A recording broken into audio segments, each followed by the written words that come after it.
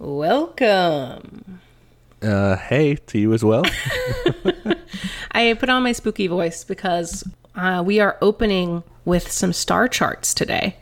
Oh, hell yeah. All right. Yeah.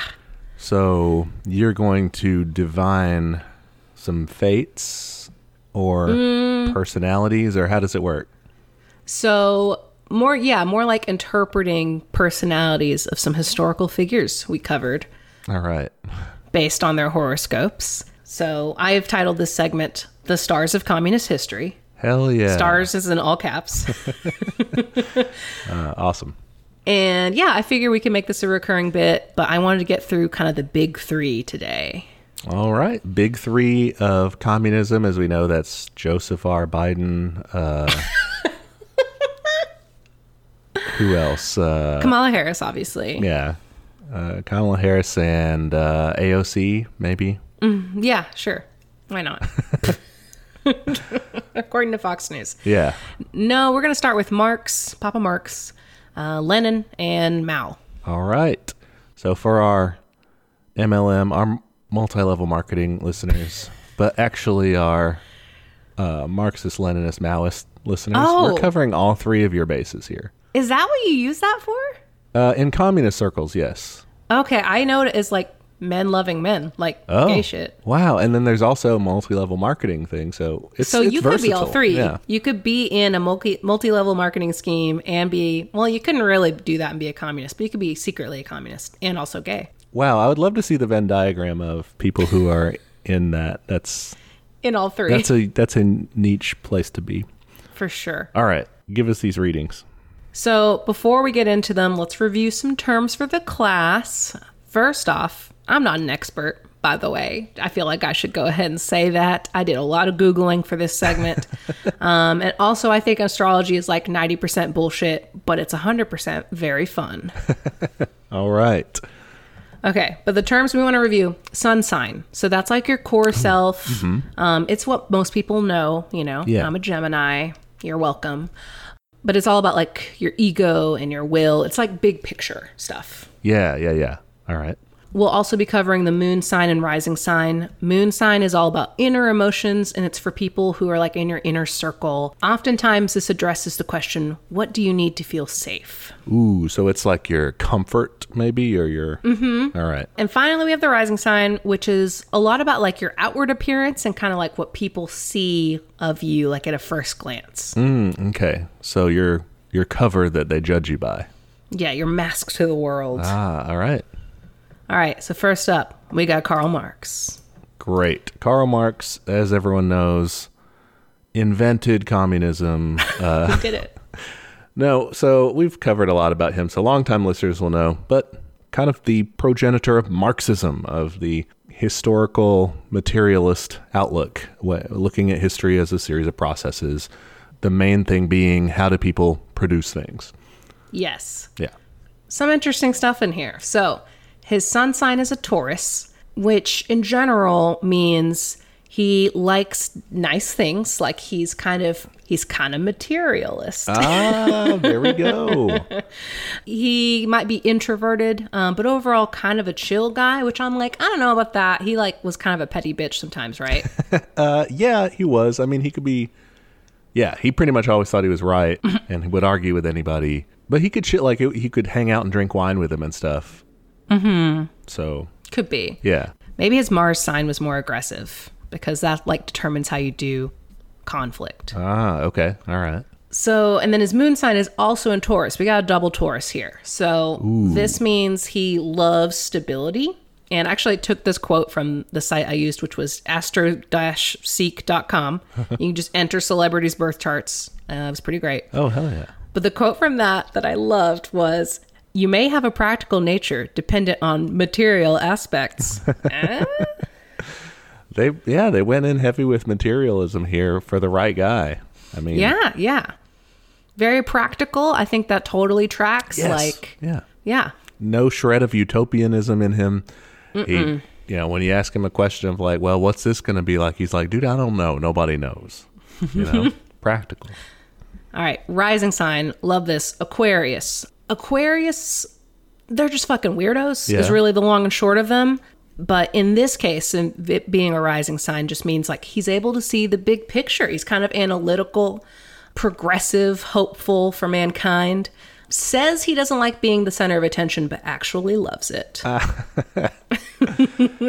Yeah, I can see that for sure. Right? Yeah. That one's pretty good. He's definitely remembered as this major philosopher. Developed a theory which really radically shaped our world. I mean, think about it. Like the entire one phase of history called the Cold War is like centered on that. And he's an anti kind of great man of history, but definitely was always involved in all the historical issues of his day at the time. He was like throwing himself in there, writing about, putting forth his opinions on everything. Yeah, maybe this is where some of his messy bitchiness comes in. He's like, no, you got to listen to me. Right, yeah. Hear me out. I'm right. Yeah. Yeah. All right. Next up, we got Lenin. All right. Lenny.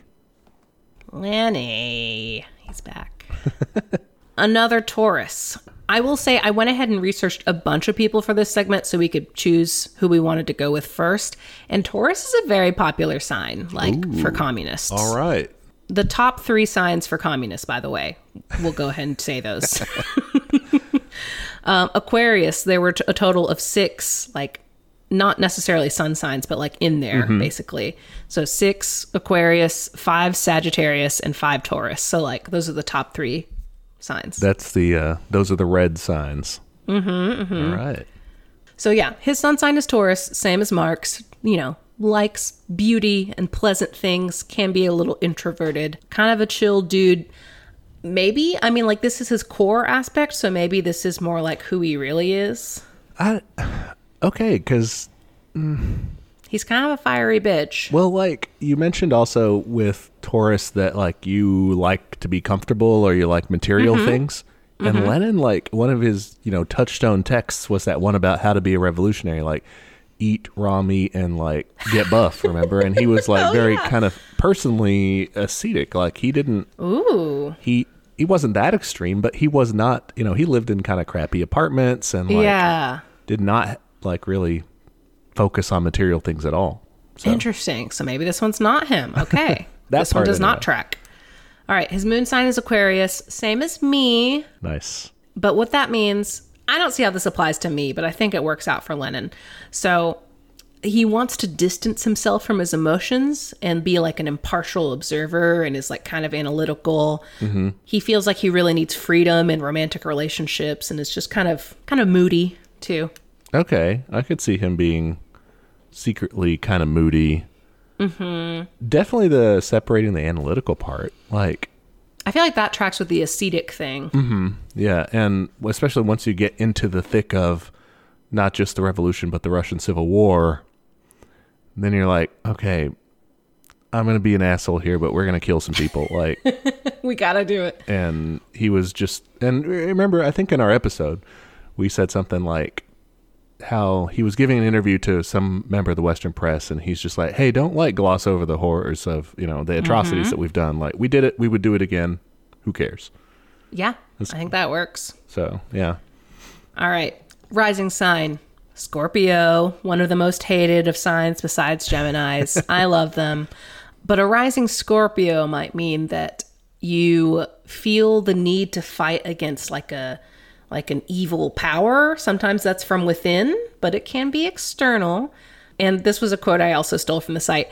For some, this power can also come from a lust for power. Ooh, you're saying Lenin had a lust for power? He might have, or he might have just been so focused on this big encompassing fight that he felt like he had to take power. Yeah. And as someone who admires a lot of what Lenin did, individual acts aside, I could see the lust for power on behalf of the people. I want the people cause. to be in charge, Yeah. So finally, we've got Mao Zedong. This one might be my favorite one because I feel like it really tracks. Ooh, all right. Okay, so his sun sign is Capricorn, and I originally did not know a lot about Capricorns. I think I only have like one friend who's a Cap, and I just like haven't looked into it much. So this involves some research. All right. So Capricorns, their symbol is the goat, and that's kind of their whole deal, is they're very about getting things done, like slow and steady, not into frivolous things. They are hardworking. They want to be recognized for their efforts, and they can be kind of reserved and standoffish because they're just so focused on like tasks. All right. So you're saying with Mao that would fit? I think so. I mean, he seemed very, maybe not practical isn't the right word, but like he wanted to get some shit done no matter what. Yeah, he was dedicated. I mean, you see, Dedicated, yes. Once he figures out, I'm going to be a revolutionary. I mean, he's doing all, you remember the bookstore thing, he's in these different organizations and stuff. He's doing local organizing. And then, I mean, he just doesn't turn back at that point. Once he figures out that, that's going to be what he does. So yeah, I guess I could see that. One thing I didn't like in this description, like one of the traits was possibly they don't like to take risks. And I'm like, nah, dude, this guy like put it all out there. He did not give a fuck. Yeah, I would say so. Definitely a risk taker. Yes. All right. This one, this is, I think, the piece de resistance of this segment. Ooh. Moon sign in Leo. So remember, this is internal stuff. Okay. He wants to be a fucking star. Leos are all about, I want to be the center of attention. I want validation. And this is the quote that made me lose my shit and text you. Quote, maybe you should admit your fear of criticism and your inability to accept criticism. It is very important to accept feedback and use it for improvement. Do not try to only make excuses for yourself. Oh, shit. Damn. I feel like, so after Mao was gone, they had like a party conference, and Maoists kind of don't like this party conference because they kind of go back and kind of criticize what Mao did because they're moving in like the reformist direction, Yeah, that's right. And they say, Mao, great guy, he did really good things, he's the reason we were successful, he's a big part of it anyway. And they say, he did 70% good things and 30% bad. I feel like they could like instead just have said like that, like maybe you should have been more accepting of criticism. Yes, it's accepting criticism. Like my critique of you is that. Nice. But yeah, generally kind of dramatic in that way. I think that's perfect. Rising is Capricorn again. And, that idea of self-control, wanting to do things correctly, still wanting recognition, but again, kind of practical and goal-oriented. So kind of repeats itself there. That one is... But double Capricorn, man. He likes to get shit done. Yeah, and I think that for that one, maybe... Wait, is Rising, so that's like... Which one's that? That's what people see. People see... Like their impression of you. Okay, he wants to make sure... I mean, and making sure to get things right, that's like the criticism and self-criticism thing that he would... that the party would use... and then the downside of that is not taking that criticism himself very well. All right. So those are the big three. We've got plenty more to get through, and I'd like to start doing this for all of our biographies because they're fucking funny. Yes. Some of them don't fit at all, and also some of them like weren't on the celebrity list, so I had to just like enter their info. Yeah. And it was really funny because one of them, I looked up like Fred Hampton's, and it was like, see your compatibility with Fred. And I was like, no, I'm good. That's funny. So yeah. Dude, great work. We're going to keep doing this because it's funny. And the great thing about it is if it is wrong, we just ignore that. It doesn't matter. It's fake. Okay, let's get into our real shit today, and that's listener questions. Yeah, we're opening up the mailbag. Hell yeah. Dumped it out onto our table. We sorted through it. We took out all the death threats, and yeah, we left the good ones. Yeah, they were all like return address to Langley, Virginia. I don't know what that was about. Super weird. Yeah. All right, so this is from Kate, and she said... I'm listening to your second Irish episode and am a bit surprised you didn't include more information about the British colonization of Ireland. That it wasn't/isn't Protestant versus Catholic, but rather an occupation of stolen land. She goes on to say that the famine wasn't actually a famine and that there's plenty of food, but like the British shipped all the food back to England or kept it for the invading persons and let the Irish die of starvation when the only crop they were allowed to eat became inedible. They were literally, quote, solving the Irish problem. And the island's population went from 8 million to 4 million in a very short time. Holy shit, that's insane. Yep. She goes on to explain that the British made it illegal to speak Irish or teach Irish history. Irish people had to smuggle their children into caves to continue teaching their own language and customs. Irish people weren't allowed to hold jobs like banking, teaching, police officer, etc. Basically, the British controlled all facets of Irish life for years and years and years. And she actually compares it to Palestine, which I thought was good. And I feel like we kind of touched on that in the episode, is that the religious spin on this conflict is very similar to what's happening in Israel and Palestine. The rest of the question, she goes on to mention that, like, you know, we really didn't focus, or we kind of kept our focus more to highlighting like socialism and its role, whereas the Irish struggle for freedom, she says, was more about oppression, murder, ethnic cleansing, and saying kind of like that the religious role and the socialist role is not as primary. Mm-hmm.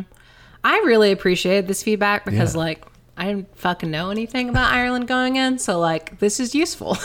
Yeah, for sure. I'm definitely glad for the feedback, kind of the criticism of it. I think we kind of knew going in that our episodes on Ireland were not providing like a complete picture. Especially with the historic, I mean, like we started the historical outline with the Middle Ages and just brushed up to, you know, like 5 minutes. Yeah, definitely did not cover what Kate is mentioning here with the Great Famine, sometimes just referred to as the Irish potato famine. Yeah, the 1840s and 50s. You know, even then though, I think we could have done more to highlight this. You know, what's at the core of the story: British settler colonialism, imperialism, and, you know, occupation of this stolen land, you know, stolen from the Irish people. Yeah, I'm wondering if maybe instead of doing that like quick fast forward history of the original settlement, like we could have made that a whole episode even. Every one of our episodes probably would have been better done a second time. It's true. But yeah. But no. I think she's made some really good points here. That, you know, Britain invaded Ireland, brutally dominated it, and maintains that domination in Northern Ireland to this day. It's less direct, but it's still there. I mean, they still, like, you know, control the place in a way. And they treated and continue to treat Ireland very much like Europeans treated indigenous people in the Americas, or as mentioned here, the, you know, settler colonial project of Israel. Yeah. Treats Palestinians, you know, treating them as lesser people, as a nuisance best disposed of quickly to improve the lives of the colonizers. Yeah, I mean, the fact that they referred to the population as a problem, and like it seems like we're deliberately sabotaging their population, and by sabotaging I mean murdering, that's pretty fucked up. Yeah, the specifics mentioned here about the famine, I was kind of looking into that. According to the statistics I was able to find and stuff, and the sources, it looks like they were not exporting a ton of food. That is something that people refer back to. They were exporting some food. Imports exceeded it by a lot, and apparently the amount of food exported in 1846 anyway was only 1/10 of the amount of potato harvest lost to the blight. So people kind of disagree as to how much that would have completely impacted. It's not like a good choice, I don't think. And it's a choice made on behalf of the British. It's still like an imperialist choice to say, let's export food while we're starving. I mean, like, obviously the British are making that decision, not thinking about, let's help the Irish people here who are starving. Yeah, yeah. But that's, you know, I guess everything is a little more nuanced but it's still shitty. So for sure. And yeah, like, that population number is outrageous, and it's true. Oh, gosh. It was at over 8 million by 1841. And the 4 million number is by 1931. Jesus. So 100 years, their population got halved. Yeah. Jesus. That is not an accident. The quote there about the Irish problem, that is how a lot of British politicians saw the situation in Ireland. They saw it as this, they would rather the people there be dead so they could replace them with their own. Ugh. I mean, again, to hammer home the parallels, that's exactly what we see in the apartheid state of Israel. Yeah. I was thinking, same thing with Native Americans. It's like, oh man, these guys are on our land. It's like, not your land, but okay. There's a guy named Nassau Sr. who was an economics professor at Oxford University at the time, and he wrote that the famine, quote, would not kill more than 1 million people, and that would scarcely be enough to do any good. Whoa. Yeah. Wow. Somebody go piss on his grave. Charles Trevelyan, a civil servant with most direct responsibility for the government's handling of the famine, described it in 1848 as, quote, a direct stroke of an all-wise and all-merciful providence, which laid bare the deep and inveterate root of social evil. Wow. He affirmed that the famine was, quote, the sharp but effectual remedy by which the cure is likely to be effected. God grant that the generation to which this opportunity has been offered may rightly perform its part. I mean, this is like when people said that Katrina was because there's gay people. Right, yeah, he's just saying, well, they fucking earned it. So, yeah, no, I mean, they saw that as a problem. As far as forbidding the speaking of Irish and teaching Irish history, from what I could tell, that was not very effectively enforced. But there may have been, instances where it was, and people did have to kind of secretly teach it, or that just was done to avoid conflicts at all, like to avoid police trouble, Yeah, I mean, the fact though that was even a law, like that fucking sucks. Yeah, and there was very much this effort at, keeping at bay the inferior Irish culture for the superior British culture. Like, in the same way that European colonizers were trying to exterminate and then later assimilate, the Native American population. There's parallels there too. So yeah, and that's absolutely a tactic, is banning language, banning religion. I know that was a thing in Mexico as well. So yeah, it's all part of that pattern. I will say on what we were covering, on the role of socialism, I do think that eventually, socialists did play a significant, but definitely not dominant role in the Irish Republican movement. And I we kind of talked about that, how it wasn't the central thing all the time. Yeah. I would offer that I do think their analysis of the situation was correct. If you don't also overthrow capitalism when you overthrow the imperialist British, you're going to, kind of like how Connolly said, you're going to be evicted by Irish landlords and thrown in jail by Irish cops and have your labor stolen by Irish bosses, which is an improvement, an important one. We want to fight imperialism, yes, but I think that Republican socialism does offer that complete picture of what actually truly liberating the Irish people would look like. Yeah. It's the whole do both thing. And I think it's important to acknowledge that imperialism is completely wrapped up in capitalism. They're best buds. So yeah. Maybe we didn't do enough hammering on that point, but yeah, I think we were a little more focused on the other side of that. On kind of specific events too.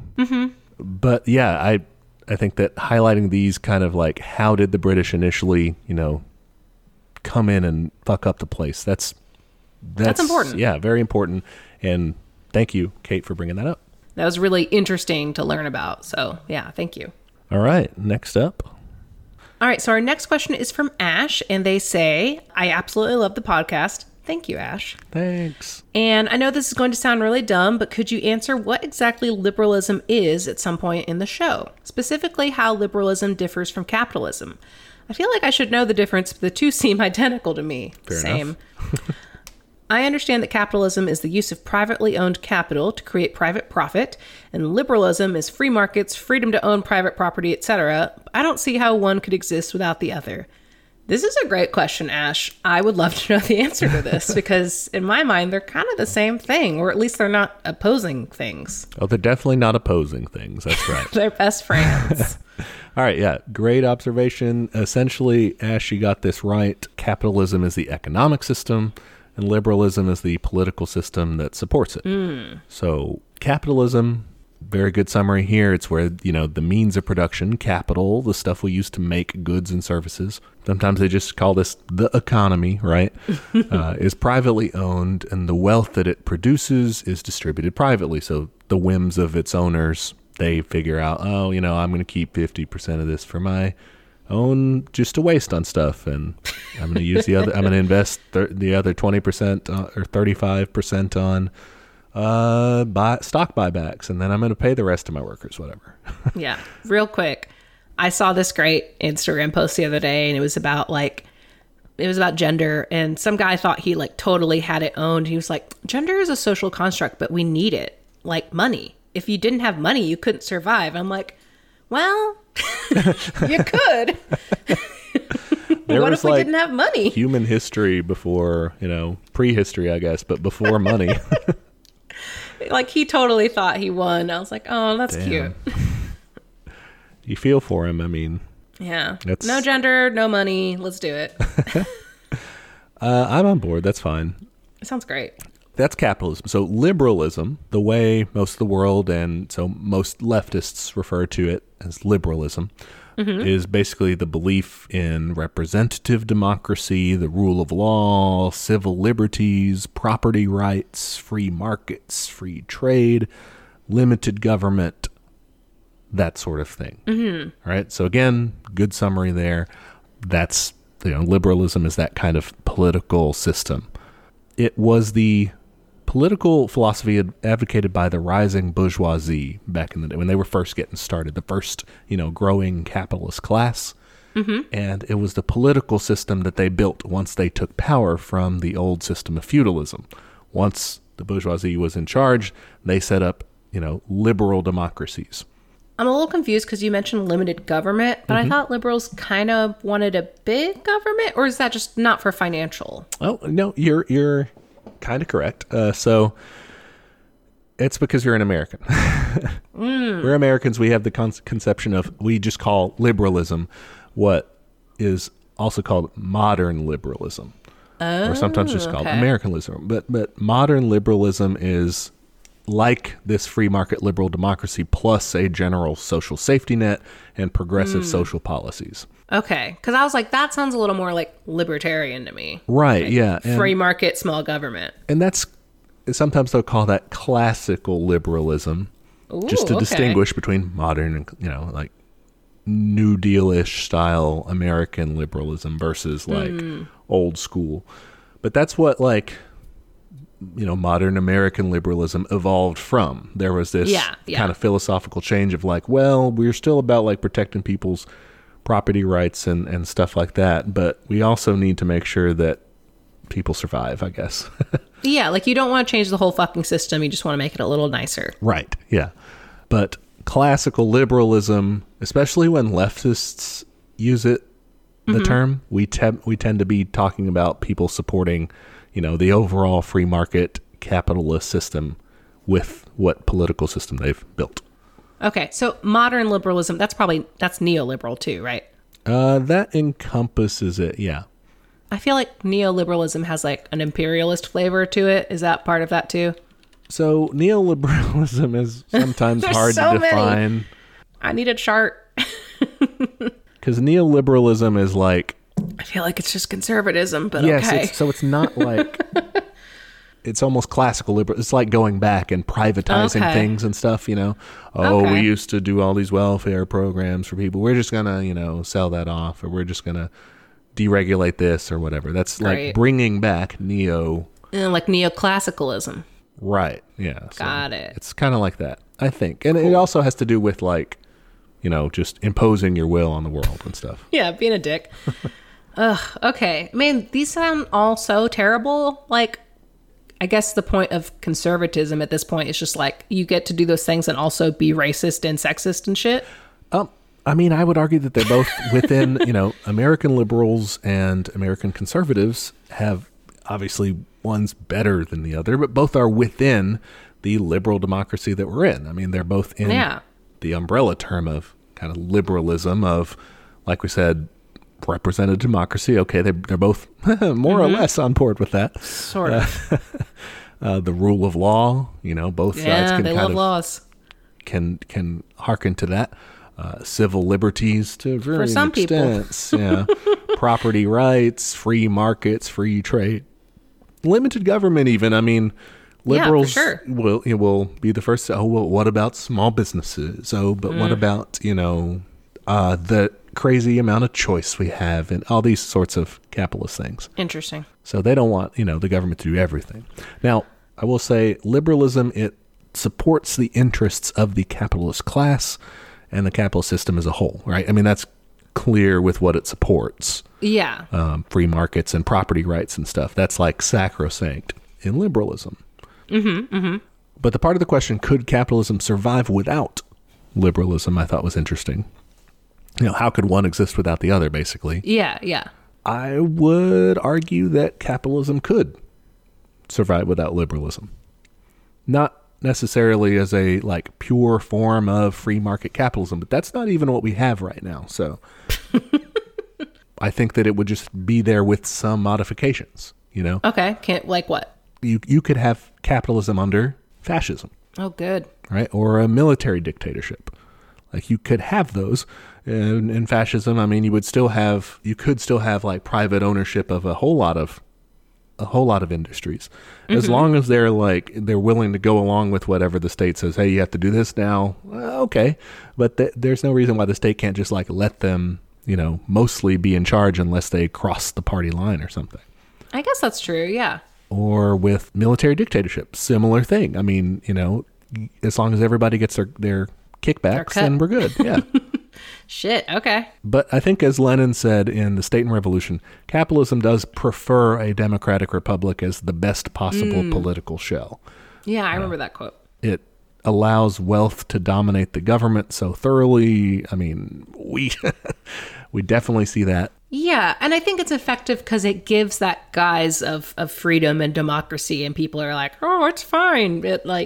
It gives you, because if you're living straight up in a dictatorship, you're more likely to be pissed about it and try to revolt. Yeah. Where here it's I get to vote, so I have power, and it's well, sort of. Right. Yeah. The most important thing you can do, So and it also, I guess, an aspect of what you're saying there is it discourages direct action, right? It's yes. You're kind of breaking the system. That's not how it's supposed to work. There's a way that you influence it, and that's by going and voting and influencing your legislators. Sure. Do it if you have time for it, but don't put all your eggs in that basket, in my opinion. The basket is on fire, so you can do that if you want, but I don't know. Yeah, priorities. But Ash, awesome question. I never really thought about how they're basically the same, or at the very least propping each other up very nicely. Yeah, they're twins. Ugh, terrible twins. And they were kind of birthed out of the same time and everything. They have supported each other. Like I said, it's not indispensable. Capitalism is a tenacious beast and can continue under a lot of circumstances. But yeah, and if you look at the revolutions that were popping off during that time, they were led by liberalism, but also with wanting to keep capitalism. That totally tracks. Yeah. Next, we've got a question from Olivia, and she says, I'm not sure if you've covered this yet, as I'm still working my way through the available episodes, but how would hospitals, emergency services, firefighters, paramedics, etc., mental health services, access to medications, etc., work under socialism and communism? We've touched on this a lot. I mean, we're obviously for Medicare for all. Yeah. But we haven't ever gotten into specifics, I guess. So what do you think? I think that here again, we're being bad Marxists. We like to speculate. Yeah. It depends on what type of socialism you're working with. Mm-hmm. And the way to think about this, the more I think of it, is not different camps that should be opposed to each other, but just different paths to the same one true communism that you'll eventually get to in the end, Yeah. If you're looking like social democratic. Furthest in, I almost said, what are we most likely to get to? But that's... Yes, honestly. That's a boys' dream. Because social democratic, I mean, this is like, the way we characterize this is kind of almost like your furthest left version of capitalism, really. Because you don't really want to change the capital system. You still want private ownership, right, of the means of production, the economy. You just want to distribute those resources more fairly. Yeah. So more regulations, more taxes. Our taxes are here. You will be satisfied. And then that will be used to pay for everyone to have health care and other emergency services. This is what the proposal for Medicare for All, boils down to. Yeah. It's still saying we're going to, pay for things. You just make sure that everyone is getting enough of the wealth that capitalism is producing to get their basic services. Yeah. I tweeted this the other day. I just filed my taxes, and apparently when you write a book, they tax you really badly because you're just like an individual person making money. Yeah. So I paid a lot, and I was like, man, I'd feel so much better about this if this was like going towards healthcare and not like, drones heading towards Palestine or something. Yeah. You're buying them some fancy new fighter jets and all sorts of crazy dystopian technology to track everyone every second of their lives over there. So, sorry, y'all. Fun stuff. Anyway, that's kind of the most reformist sort of version of it, right?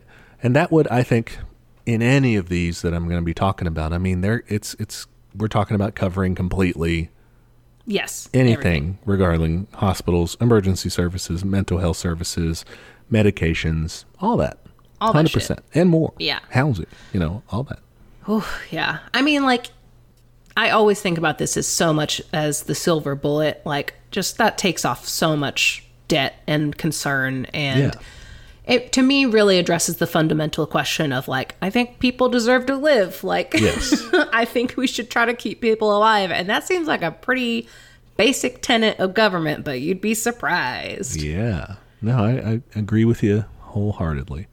If you're taking kind of a democratic socialism approach or more anarchist socialism or libertarian socialism, so you're thinking like, little know-me. Less state involvement, right? Yeah. Popular involvement. Yeah, a little know-me, yeah.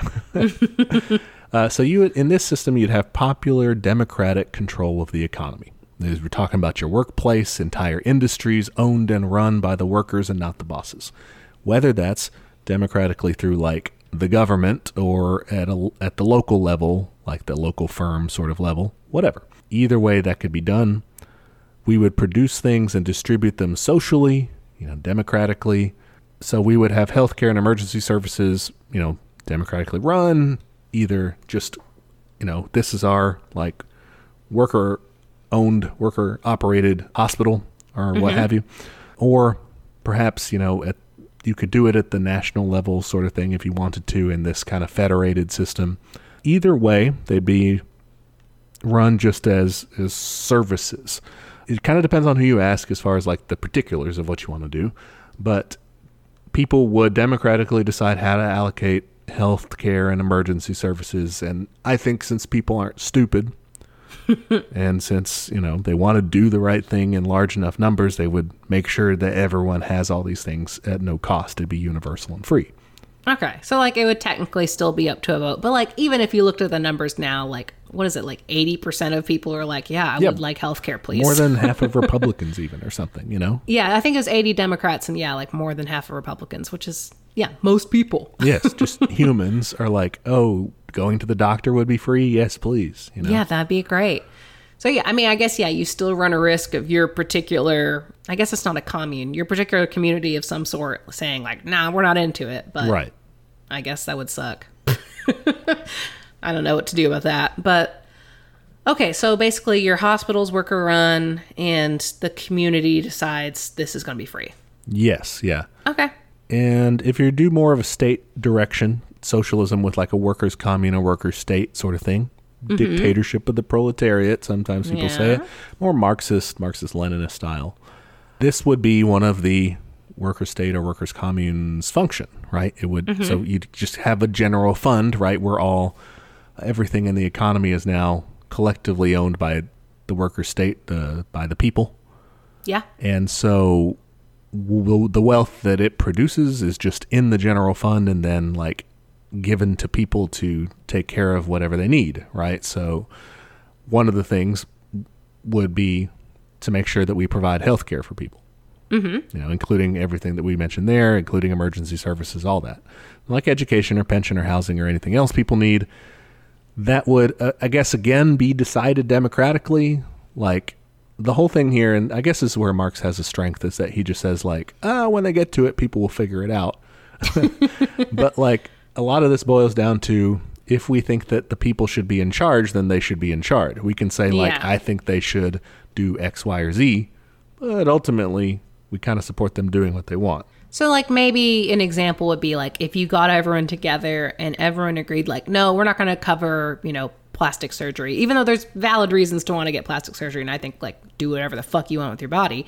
But if everyone voted on it, like that could be a scenario where like maybe that's not covered or something. It's one example, but yeah, in general, they could decide things that way. And I don't know. I mean, maybe you do run into problems of people, how do you make sure that that even more unpopular groups make sure that they, get what they need? I don't know. Yeah, I think that's my concern. I think I would be very watchful of like disability rights and stuff. And like, I would just want to make sure that everyone is covered. I don't want anything to be left out. And, things like gender affirming care, like the trans population is very small. So like, I wouldn't want them to just like not get it because there's not enough of them to vote for it, That's true. Yeah. I don't know not sure how to handle that. I mean, I don't know either. And I think that's what kind of confuses me about some of these like democracy above all platforms. It's like, well, I would maybe be more okay with that if like, this is going to sound weird, if you had some propaganda maybe to go with it, of like maybe some educational campaigns of like, here's why we should do this. Like, I don't like just letting it up to chance. I'm a little scared of that. Yeah. My first instinct is admittedly real liberal one. It's just like, well, we can put together like a charter of rights sort of thing. And it's like, you have democracy, but you also have to do these things. Yeah. But the problem is like, well, you have to figure out what those things are and get everyone to say, yeah, that's a good idea. Yeah. That's just something I've always like thought about as like, we have minority populations and we need to watch out for them. And I don't know. I mean, I know that capitalism obviously exacerbates our divisions and stuff like that. But like at the end of the day, you still do have these gaps in populations, and that worries me. Yeah. One way we could do it is word everything, like in that charter or whatever, word everything to be this almost kind of vague, like pro-human rights in general sort of thing, and then just get you like communists, judges and stuff to interpret that in a good way, So when people try to take away their rights, just be like, actually, this one clause says, no, you can't do that. Sorry, you suck. Yeah, like I like how the Church of Satan does this. One of their tenets is just like, yeah, you've got control over your body. So they're like pro-abortion and shit and like pro-trans rights. And like, that's one of their main tenets. Yeah. We'll just all become Satanists. That's the next step. I don't know how that one polls, but that one's got a PR problem. All right. Finally, we talked about all these different paths, right? Okay. Eventually, we'll get to true communism. A luxury gay space. Yeah. Once society has improved its productive forces, meaning we can make enough stuff for everybody to have things, right? We've moved from our infancy, beyond our primitive struggle for survival, beyond scarcity. I think I'm going to make a den in my house and call it the luxury gay space. Just have like a nice shiny purple couch, some mood lighting, some bisexual lighting. It's going to be good. That's awesome. Yeah. That's my office, basically. There you go. Once we get there, people get everything they need for free, not just these services we're mentioning here, but everything also that they need for their survival and everything they want at that point. I mean, they'll no longer have to work to survive. They'll just be working based on their interest, on their own kind of self-fulfillment, which is interesting because like it might take some coaxing to get people to like put the insane amount of work needed to become a medical professional in that world. I'm lazy, so I'm thinking like, why would I do that? Okay, could just I'm chill. not sure, because if you think about... Sorry, there's a fucking peacock going nuts in my yard right now, so sorry if you can hear them. Just yelling. But, okay, I was reading a tweet about this, doing some heavy research. Yeah. But there's talking about how medical school, it's super normalized, like you said, to be really, really hard. Like, you don't sleep, you are pushing your body to these extremes. And it's like, hey, no wonder they're not great at, like, dealing with people with disabilities and chronic illness and shit like that, because they have this kind of get over it mentality about like health in a way. Like, it encourages people to push themselves, and kind of by default then blocks people with disabilities who maybe can't be on their feet all day from getting into the field. So if we have a system that like provides for people enough, I think it could be good. I think we could learn like, hey, maybe you don't have to work like 20-hour shifts at the hospital. Like, Yeah. Oh, because we could also, this could all be like, from today's perspective, crazily overstaffed. How many doctors could we afford to put through medical school because we're not putting people through business school?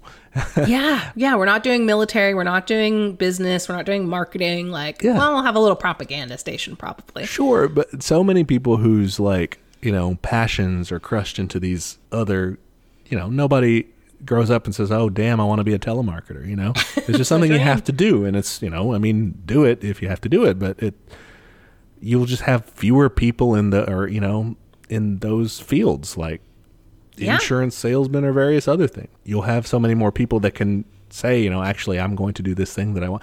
And so like you can have slower paced medical schools because you're not trying to rush people. People aren't trying to rush out themselves so that they can hurry up and start paying off their mountains of debt. Yeah. It would change a whole lot about it. And you do have people who like kind of don't care about their jobs, and I think that's great. I always encourage that. For sure. And I think that's still an option too. Like, if you're like, yeah, I work in insurance and I don't give a shit, like, sure, now you work in sanitation, but like, it's not backbreaking. You're just like doing work for this amount of hours. It's probably less hours, and guess what? You're taken care of. Yeah. Like, you get to just fucking zone out and do your thing and go home.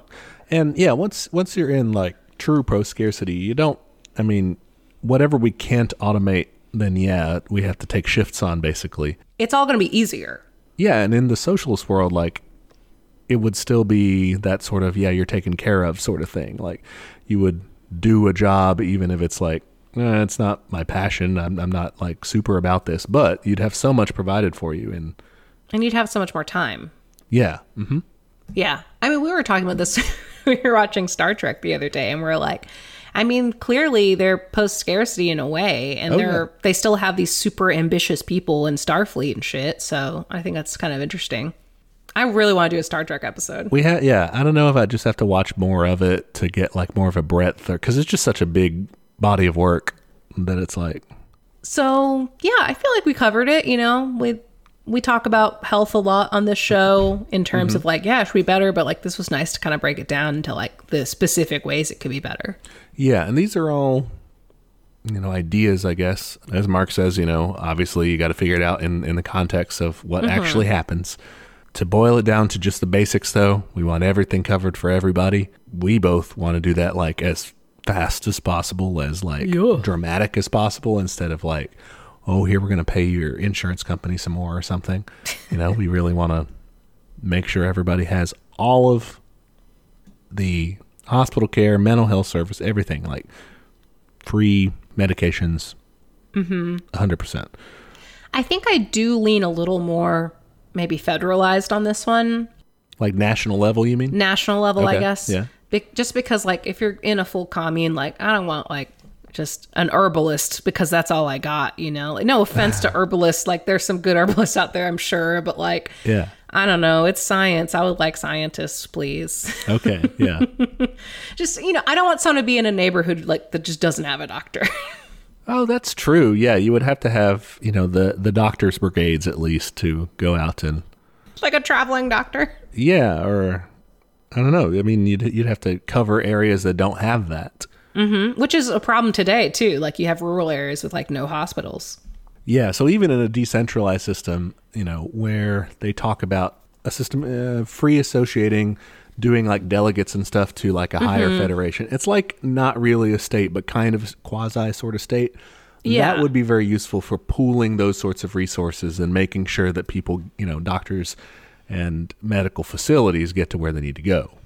Yeah, and you could like pay those doctors a little extra, like, hey, you have to live out here, and maybe it's not where you wanted to live, but like we'll cover your moving expenses and shit, and like, and it's a lot easier now too, I think, because of technology to like work wherever you need to. So yeah, that's true. Next, we have a question from Steven, and he wants to know what we think about L3Cs, which are low profit limited liability companies. And I have no idea what these are. So tell me, what do I think about these things, Grady? So I didn't know what these were either. I looked this up. They look like a version of a nonprofit. I traditionally don't like those. Right. It's a nonprofit that is allowed to do a little profit. All right. I don't think I'm going to like this. So basically, it's similar in that it does have a social mission, but Okay. they're like a for-profit company. They're companies that are legally mandated to be sort of nice. Why? Why do they exist, right? Why? Good question. All right. So from what I can tell, which is not a ton, I'm not legally trained or anything, a big part of the idea behind the creation of L3Cs as a legal category was to make it easier for them to get grant money from charitable foundations. Wait, why not just have more charitable foundations or bigger ones? Because that wasn't the problem they were trying to solve. Okay. Basically, what they did was they matched up the requirements to be a L3C with the IRS's requirements for charitable foundations, that they have to, when they grant money to projects and stuff, it has to qualify as a project-related investment. And this sounds arcane, and it is, hate but it. here it goes. So, tax-exempt charitable foundations, they're required to pay at least a whopping 5% of their funds to a charitable project each year. Sorry. This is any charity? Yeah, like a foundation, like I don't know if there's a difference between the foundations and the charities. A foundation and a nonprofit? There's a difference between that because Okay. they usually donate to the nonprofit orgs. So think like the Bill and Melinda Gates Foundation. They give a bunch of money to some nonprofit organization to go do a thing in Africa or something. Okay. God, this is just so much money changing hands, guys. Well, not so much. It's only 5%. Apparently it's only 5%. But anyway, they have to do that every year. They do this very few times to one or more nonprofit organization, because if they mess it up, they get fined like crazy. If the IRS is like, no, this investment doesn't qualify as a project-related investment, then they get fined a bunch of money. So they're very careful about it. So usually what they do beforehand, they get something called a private letter of ruling. They ask the IRS beforehand, hey, can we do this? And the IRS gives them a letter guaranteeing that, yeah, you can do this. This one's fine. Right. They being an L3C, right? No. God dang it. Who is this? It's all Who's right. the they? All right. The charitable organization, Okay. they're like, we got to give away 5% of our money. We're going to give it to this organization. We want to make sure with the IRS that it's fine. So they ask the IRS, and the IRS says yes. Okay, gotcha. That is a slow and expensive process. I mean, the IRS is doing this for everybody, and you have to pay lawyers to put together your And wait paperwork, and all all this that shit. Yeah. So the L3C was designed to get around that by automatically qualifying them as, in the eyes of the IRS, because they use the exact same definition. Okay. So the idea was, well, the IRS will say these guys are good, and so charitable foundations will donate to them, and so people will want to be L3Cs, and that way they can get this grant money. Okay. All right? But it actually didn't work out that way. The IRS has not ruled, and this happened a while back, but they have not ruled that they automatically qualify, so they still have to do that slow process. Okay, this is such a waste of fucking time. Yeah. In the end, a L3C is like a light form of a nonprofit. If you like nonprofits, but you wish they had a little bit more entrepreneurial capital spirit in them, I don't. then maybe L3Cs are for you. So They're not. No, they're not for you. I'll pass. If you like corporations, but wish they were just a little bit nicer, again, here's your deal. No. Not too much nicer, but a little bit nicer. No, I want them gone.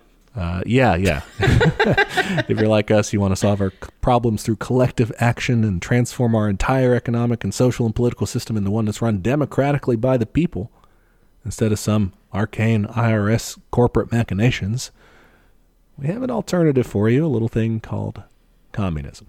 Yeah, like instead of making like 20 laws about like percentages and how much you need to pass around or whatever, what if you just like fucking gave people what they need so we wouldn't have to have all these like random corporations? Yeah, and again, this touches on kind of our episode on charity, and the shortcomings of that is that you're looking to navigate all these, again, just really complex and ridiculous kind of rules that are set forth.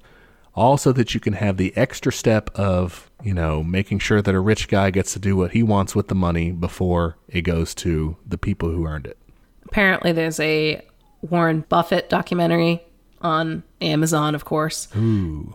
I don't know, my mother-in-law was trying to get me to watch it, being like, he gives away all of his money. And I'm like, it's not enough. He needs to give away all of it. Like, yeah. I'm just like, you still don't see that, like, one day he could wake up and say, no, I'm not going to give away this money. Like, right. That's not okay. He's not God. Right. Yeah. We should worship this guy for deigning to keep people alive with the money that he stole from them in the first place. It's just clearly propaganda, and it makes me really mad. That's kind of the rundown of the L3Cs. They sound bad. Well, they're as bad as like they're, I guess, a little worse than nonprofits, a little better than corporations, but I mean, not the solution. Bar. Not the solution. Next, we have a couple questions from some students. We actually got a few in these kind of veins, so I kind of combined them. But in general, we got questions about like how to get people interested in communism. And these are coming from like teenagers and stuff. Yeah. And also just like on the other side of that, kind of how to hide being a communist. Because like, if you run around saying things like, hey, communism's cool. And then like you grow up in a Western society where it's not really accepted, like you're going to get made fun of. That can happen. Yeah. I guess neither one of us really experienced that as kids because we weren't communists yet. We were dirty liberals. Yeah. I got made fun of for phone banking for Obama. Oh, what a loser. One of my, I say friends, but it's just friends of convenience. Yeah. Called me a traitor. Nice. Like a race traitor. Wow. Okay. Yeah. Oof. Pretty bad. Pretty bad. Anyway. All right. Yeah. What you got? All right. So. Tips and tricks. Tips for spreading communism. Try to spread that good word. Yeah. Love it. Have you heard the good news of Marx? So that's my first point is I wouldn't open with Marx. Like, not very accessible to most folks. Like, it's okay, but like, I remember going through that and being like, wow, this is taking me forever to read. Like, yeah. It's a banger once you have someone explain it to you, but it takes a long time. Yeah, kind of a later stage sort of thing. Once you got them hooked on some sort of an intro. Mm-hmm. Okay. I would also go ahead and check out, we have an episode called like How to Convert a Liberal. That's episode 42. I'll go ahead and listen to that in the archives. Yeah. We go over lots of just general advice, but for like specifically this kind of stuff, especially like I think with younger people, you probably want to just stay away from the scholarly material and just start getting them to kind of question and think about maybe other people through a different lens. I know I'm a very selfish person. I definitely was even more selfish growing up because like your experience is all you know. You're only exposed to so much when you're younger. Yeah, yeah. So I think just pointing out like inequities and be like, hey, isn't that fucked up that like, that person can't afford this or whatever it is, yeah. like. Or like that could be getting people to realize that they could very easily be in a different situation. Like that could be me, especially at younger ages where you're kind of still struggling with just pure empathy overall. That's still kind of like a mind-blowing thing sometimes. You're like, oh man, there are other people. Like I still get that now. Like, damn, everyone's the protagonist in their own story. But saying, oh well, that could be me. If just a few things were different. I know we just spent like 30 minutes shitting on liberalism, but like this is something it kind of does okay, especially recently, is like talking about privilege. And that's a really useful term for just like letting people know like, hey, you fucking won the lottery. You were born in America. You're white. Like you're doing great. Depending on where you live, obviously adjust as needed. Sure. Yeah. Just being able to point out those inequities. And like, I think for me, at least the first step was realizing like, hey, this is fucked up. And that took a while. Yeah. You know, I was one of those people that like didn't really realize how fucked it was until 2016, and like that's okay. I got there eventually, but like it's important to like kind of wake up first, Yeah. and then kind of start asking more questions of like, hey, what if we had healthcare? Yeah, and I think that's an important like starting point. I think that one of the bridges to kind of more leftism, right, kind of getting them over to socialism, communism, is once you have kind of started making people realize this shit is fucked up, right? The system is doing such bad things to so many people in our country, in the world. I think that once they really have come to believe that, it becomes harder for people to justify like, well, there's only so much we can do, right? Yeah, and it's hard to even point it out because our education system purposely hides those things. We don't talk about Native Americans being slaughtered. We don't talk about like all the imperialism in South America. Like we don't address these issues. And even like economically, like we try to hide homeless people. We try to put them away. We try to get them off the streets. We try to, you know, service workers, we tried to completely alienate them and, you know, make them invisible with things like Uber Eats and shit like that. There's a real concerted effort to like separate us. And so whenever you start pointing that out, it just kind of opens your eyes to like, wow, there are all these people that are like drastically affected by this. And yeah, it's again, just building up that empathy muscle. Yeah, yeah. Because once it's strong enough, then you can say, I get that there's, you know, this constitutional amendment, this particular law that says we can't do it, but like we should be able to change that. Like, let's. Yeah. Are you going to say that those people like have to continue to suffer because of something that somebody wrote in the 1780s? Like, come on, you know, we could do better. Yeah, and I think that's the thing is like, for me, it just kind of came up to a breaking point of like realizing how fucked up things were, where that like the status quo just wasn't going to do it. And like, we can't just keep doing the same fucking things, expecting different results. Like, it's just, as people love to give excuses for capitalism and all the human nature arguments, all like we've gone over those. Like, it just is untenable at this point for me. So get them very mad for a long time. And then, I would say, like, start suggesting maybe ideas without theory is what I would call it. Just being like, hey, what if we took care of people? Hey, what if, you know, your healthcare is free? What if transportation was better? What if we didn't have climate change? Like, kind of saying, like, we could do these things. Again, kind of taking out of that, like, well, we have laws or whatever. Taking out of that context, be like, we could just fucking do it. Like, why don't we just do those things and then let them know you chose socialism? By the way, I don't know exactly when you would drop that bomb on him. You don't have to, honestly. You don't have to. I don't really care what you call yourself, you know. That's just a decision on your end. Yeah, those are awesome tips, I think, in terms of spreading. You got any more of them, or? I have some kind of on the flip side of that question was like how to hide being a communist, because we've all been there. Yep. It's important. It's getting harder for me by the day. I swear to God, my company's doing like white supremacy, like dismantling white supremacy workshops right now. And I pretty much bring up imperialism in every meeting. And I'm just like, yeah, here's how like capitalism upholds this. And like, I love to look at the Zoom window and see who nods. Yeah. It's really fucking funny. One of them, I couldn't do it because like both my bosses were in there. And I was like, I'm going to be quiet on this meeting. So you want each boss to be like kind of wondering, but they're like, well, the other boss would have said something if they're a communist. One of them was my boss and one of them was like the fucking head of my department. And I was like, I'm going to play it cool in this one. Yeah, fair enough. But there were some smaller groups that like didn't have them. So like, yeah, I was trying to sniff out who's cool in there. But no, yeah, I generally try to hide it, which is hard because like, I mean, also practically this podcast takes up a lot of our time. So it's like, what'd you do this weekend? And I'm like, didn't talk about communism for 3 hours. That's for sure. Right. Yeah, I was just reading some articles is a lot of times how I'll phrase just read hours of research.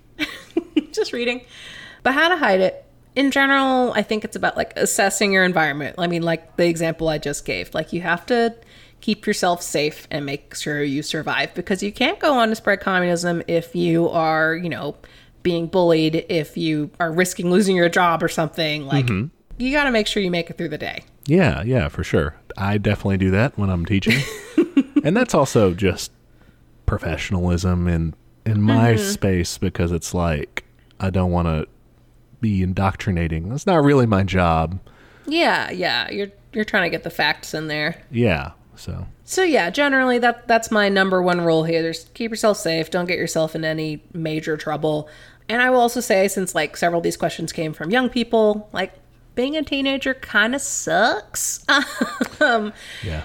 You're in this weird zone where like you are starting to have these like mature thoughts and like, you know, becoming your own person, but everyone still sees you as a kid, and it's just like annoying. And like, I get it. Like, I fucking hated my teen years, but like, you know, good news, you're going to get out of them one day. So like, keep it up. There's some okay spots in it too, but you're right. And it's kind of you aggravating. You were popular. I was not. It's, I don't know. It's also kind of aggravating that like, people are, like you said, they're still treating you kind of like a kid, but they're also demanding kind of that you grow up too. They're like, you better do this, you got to do that. Come on, like, you're almost an adult. But they're also like, hey, asshole, you can't do this, you know? I would also say no when it's worth it. You know, you can poke at people's beliefs like we were talking about earlier without like totally converting them into being a bona fide, you know, Marxist-Leninist MLM, which I'm fucking still laughing over.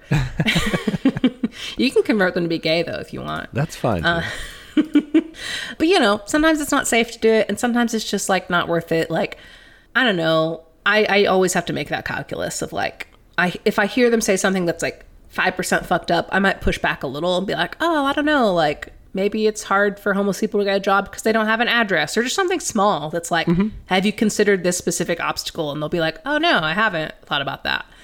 One good technique to do that is to pawn off what you're telling them to somebody else. Ooh, I was reading an article. Yeah, I was reading an article, or, you know, well, like sometimes people will ask me, you know, students will ask me like kind of a question that has some political like, you know, weight to it. And be like, well, you know, some people say that blah, blah, blah, blah, versus, some people, you know, other people. And I try to give like the other side of it too, and just set them up there and just be like, here are the things, you know, and kind of keep a more or less neutral appearance while still kind of giving them a really good point versus, you know, you don't have to give both sides. I'm just doing that because I'm a teacher, but like if you were doing this with just a regular person, you can be like, oh yeah, I read somewhere that, you know, this, and it sounded kind of fucked up, you know? Yeah, you can definitely pawn it off or just present it more neutrally than like, I think this, yeah. I'm just like remembering how stupid I was in high school, actually. So that's another thing that I did want to talk about. I'm not calling these listeners stupid. You're obviously very cool and awesome for listening to us and also just being a person. But hopefully you will look back in the future and think, oh man, I was a completely different person. I, you know, how could I have ever, you know, seen the world that way? Or I'm smarter, better than I was then. Yeah, and that's a good thing. You're going to grow, and that's awesome. Yeah, well, it's annoying when adults look back and, you know, they tell you in the moment, like, oh, yeah, you're just a kid. You don't know anything. They're usually just talking about themselves, like their opinion about how they were, and they're projecting it to you. And you will do that, too. It's just annoying to hear other people do it to you. It is, you know, you're like, yeah. Fuck you. You don't know anything about my situation. Yeah, that's why I'm trying to clarify. It's like, I'm not trying to be pejorative here. I'm just like kind of reminiscing that like, yeah, I thought some stupid things. I did some stupid things in high school, but like, I wish I had known about this stuff then. You know, keep at it, and I commend you. And if you're finding like you're just hitting a wall with people and, you know, you're not really getting a good response from people, maybe think of something else you can do for the cause instead to put your energy towards. You know, you could start thinking about mutual aid and volunteering and shit like that. Like, you don't have to have money to do mutual aid. You can just like, lots of times they'll have events where you can like help them organize things like that. So yeah, you can try to find another outlet for it. Yeah, you can do the work like that. You can do the work we should be doing. Right, yeah. If you don't want to do that much work, you could do the work that we are doing. You could start your own podcast, focus on the issues you want to I don't want the competition. And, well, yeah, you know, I'm not cool enough to compete with teens. Oh, another thing. There's like leftist videos and stuff on TikTok. Oh, Just yeah. barrage them with TikTok videos. Hell yeah, do that. Our last question comes from Liza. She is 15, another teen. I love these teens. They're giving me hope for the world. Yeah. And she was wondering at what age kids and teenagers would start having to contribute and start having a say in what goes on in the community. Would there be a set age? And, saying that we've talked about how communism would change childcare and teaching, but what about students and actual curriculums? And I think this question is really cool, first off. There's a lot of things to get into. See, this is why, like what we were talking about earlier, like I haven't thought about this particular problem because I'm not like a teenager anymore. So like, that's cool. Yeah. Because I don't know. I think it presents an interesting tension. Maybe like kids should, I think, have some sort of say in their community. Teenagers as well, young adults as well, obviously. Where would that start? How should that work? I mean, that's a lot to figure out. Yeah, I thought about this for a while and I was like, I think you're talking about attention. I think my main source of conflict is giving kids autonomy while still protecting them. Okay. I think an example that I've heard is, when you're raising kids, like you should probably teach them accurate body part names and like be really open about boundaries. Like they don't have to hug people if they don't want to, stuff like that. Basically teaching them about their own autonomy without scaring them and saying like, this is because someone might try to do something to you, just right. Giving them some vocabulary without like fucking terrifying them. Okay. Yeah. That makes sense. And in the same way, like the more responsibility you take on in your community or in your like larger political community, I mean, you have to like inform yourself about issues. Like, do you want to read about, police brutality when you're 7? Yeah. That's the thing is that like, I think it's great to start these conversations pretty early and like talk about activism, talk about like being involved. If you're like in a commune situation, let's say, that probably starts pretty early, but I still want kids to be able to enjoy their childhood and just like not be stuck at community meetings, like fucking voting on things all night. Like that would suck. Yeah, that's true. I do think that whatever system comes, I personally won't be too much of a fan of like compulsory voting or anything. I think that's true. It should be voluntary, and you should still get a large enough slice of the population showing up for something that's actually meaningful. It should be very easy. Yeah. But it should not be mandatory, I guess. There's also the question of like, when would this start? Should it be like, I don't know, in some ways, maybe it should be more of a gradual scale based on more on human development. I mean, because we were mentioning in the one before, like the biological reason you look back and like, man, I was different is because you like brain-wise were. Yeah. What is it? Till you're 21 or something or somewhere thereabouts. And everybody, is a little bit different on that specifically, but it's, how would you maybe gradually instead of all at once say, hey, you're an adult now, pay us taxes. That sort of thing. I think if we're looking at a system that, the education is going to be reformed and like college is going to be fucking free, I think that is a very helpful period. And a lot of people don't get this experience of college because of like financial reasons, but it's a helpful kind of in between stage of like, yeah, you're on your own a little bit, but you don't have a job. Your job is like to learn. And like, it's kind of a nice like incubator before you go out and become like, oh, I have a 9-to-5 and that's my life now. Yeah. So it's a little more freedom, a little more time on your hands to maybe figure out where you're at. Yeah, I think a lot of people have that experience of like, that's kind of when you really try to figure out your shit a little bit. Yeah, that's true. That's, I guess, coming from our experience, a lot of people do work all the way through college. Yeah. So. And like, that's insanely hard. And in this society, that hopefully would not be the case. Yeah. The part about students, like, regarding curriculum, I thought was interesting. I thought that was cool. Like, how would you do that? Because you do want students to have feedback or input in terms of their experience and to have some ownership of their learning experience there, some sort of cooperation. But on the other hand, I think that it does need to be like overall, there should be guideline structures created by like trained educators.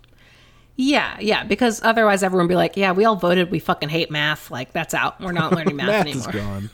Canceled. No more math. But I do think, like, I read a lot of parenting columns, and they talk a lot about how the best way to get kids into, to do better in school is to make them enjoy the process of learning. And the way you do that is by, like, really fostering their interest. So, like, it doesn't matter what kind of books they're reading. The fact that they're reading is awesome. And, like, giving them access to whatever it is they want to pursue is very important, it sounds like. I'm not an expert. No, that's good. One very basic form of this is doing a choice board. You just come up with a bunch of activities that more or less are in the topic that you're doing, and pick one, and they're way happier to do that than even if you give them like a choice of 3 things. They're way happier to do that because they've chosen it. I think just incorporating a lot more choice would be great. And like, yeah, there's some subjects where you're not going to have as much choice. It's fucking math. You got to learn math, whatever, move on. But like things like, I'm thinking particularly literature, like why do we have to read all the same books by like dead old white guys? Like, can I just fucking read my book and like have a nice day? Like, like even just like giving them a larger choice list would be helpful. History, having more student-led projects of like, yeah, I want to research this specific topic. Like, I think that'd be cool. Yeah, I will say that this would have to be coupled with, as part of a larger educational reform, rebuilding sort of thing. Yeah. We need like the amount of teachers we have times 2. For sure. Because like, if I'm grading, I'm grading 130 projects, or That's I guess 75 or something if they're all partner projects. That's way harder than grading like a rubric. Right, yeah. Just grading something off of, they all did this thing. If there's all this variety, it's a harder thing to do. It's going to take longer, yeah. And I think that, yeah, you're totally right. That would have to come with, smaller class sizes, more teachers. And I think the community would definitely have a say too in like what the curriculum involves and how this would work. Yeah. Again, I think that the guideline part is important just to keep everything on the rails, but I'm not opposed to, I think that it's a good idea. And I think that, to tie this back into, I think that, the conception that socialism and communism have of really, people like to make this stupid criticism that like, Marx never considered human nature, but like he was all about human nature, I think. And that's like his thing. He was a Taurus. The goal of it is like human self-fulfillment and self-improvement and stuff, and like getting to like do things that are beneficial to you. And I think this is important. Like, we should make sure that as we're developing as humans, when we're children and teens, that should we're not like just subjects. We're not just like, we shouldn't just have to follow rules all the time. We should start at some point gradually kind of taking the reins for ourselves. I think actually in the documentary last week, Chomsky said something kind of similar, like there are certain kinds of compulsion that are kind of justified. And one of those is the parent-child relationship. Like sometimes you do have to fucking say to a kid, like when I watch my nephew, it's like, because I fucking said so, get in the car, Yeah.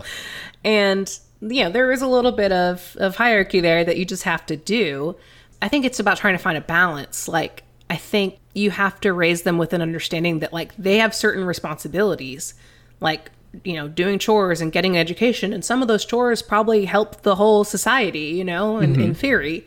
And like, raise them with that idea of like civics, basically, Yeah, of your responsibilities to one another, right? Like, we are here not just for ourselves, but for our, we're watching out for each other too, I guess. That is a cool idea. I like thinking about that. We've had the topic of doing like, what does education look under communism on our list for a long time. And that's because it's a really big fucking question. Yeah. I think that would be a good one, though. I don't know how to answer it, but it sounds cool. Yeah. To wrap up, I had a few extra shout outs I just wanted to give really quickly. These emails made me smile. So first we have Richard. He is a frequent emailer of ours, and he sent us a nice note about our Chomsky coverage. Oh, nice. Yeah, he just seems like a cool dude. So thanks, Richard. Thank you. Shane sent us some cool murals from Ireland, talking about how like they support Palestine and stuff, and like there's just some sweet ass art too. So take a look at that. Oh yeah, I saw those. Those are so cool. Also, thank you for the compliment on pronouncing things correctly. You're so self-conscious of it. Yes. I think you do great, but I don't fucking know. So you had me fooled. And you won over Shane too. And finally, Gabriel sent us his paper written for like his PhD, and he used Our Prison's Obsolete as like one of his references. So that's pretty cool. Cool. Yeah. Awesome. Yeah. I haven't gotten around to reading yet, full disclosure, but, you know, I'm busy. I'll get to it. I'll get to it eventually. I expect a summary from you. I'll read it too, Okay. actually, just to do that. No, yeah, I need to. I've been cranking on that book this weekend. Ugh. I got time now. The summer has arrived for me. You don't have time. You have to research all of our other shit. We're going to cover all the big ones this summer. This is the summer of communism. That's good. I hope it is. That's a good dream. That would be lovely. You heard it here first, listeners. Thank you guys, everyone, for your questions, for your comments, for your feedback.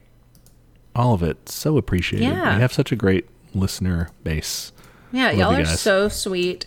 Ooh, one quick housekeeping note. Couple of people misgendered me. It's cool. I don't think I made it explicit in the early episodes because, full disclosure, I was still figuring it out. So just a reminder, I use they, them pronouns, and I'm not like a woman or a girl, etc. So like, just to keep that in mind. But Yeah. I getcha. And if we misgender you in any of these, let us know. Sorry. We didn't mean to.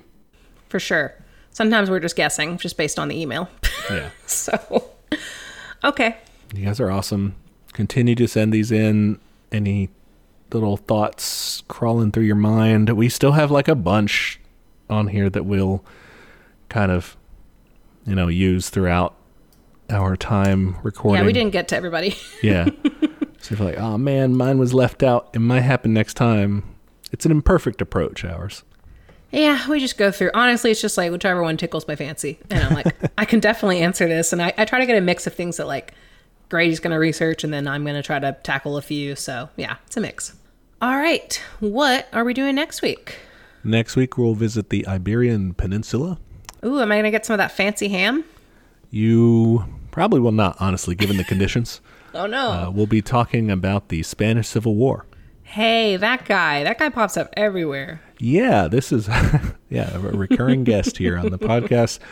So many times for newer listeners, so many times we'll talk about somebody that we're, discussing in history, and they will have some sort of little instance in their life connected to the Spanish Civil War. All right, starting off the summer of communism. Yep.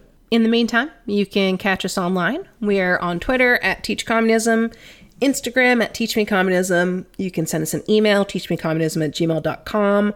That's where you want to go if you want to send us questions or suggestions for future episode. We keep a running doc of all of our listener suggestions so we can try to prioritize those as we can. You can and should leave us a review on Apple Podcasts.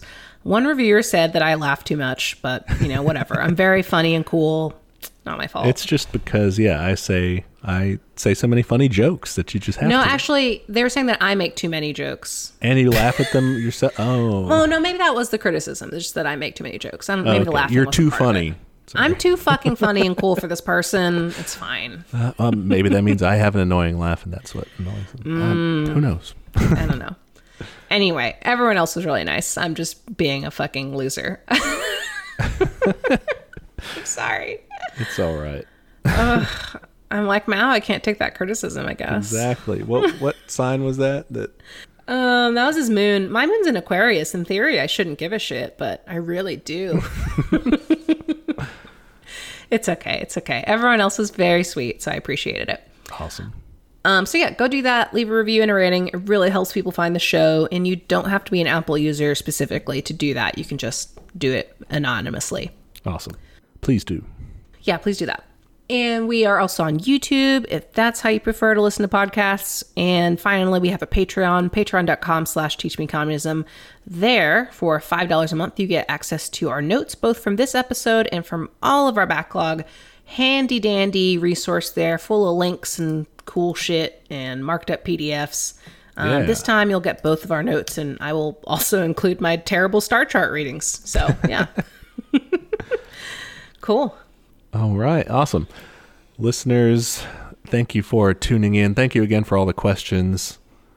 And thank you, Christine, for your partnership here, tackling these jokes. questions, and for your jokes, mainly. Thanks. And for your astrology expertise. Thank you. I do what I can. All right, listeners, you can catch us next week on another episode of Teach Me Communism, where the class struggle is always in session. Bye, y'all. Bye.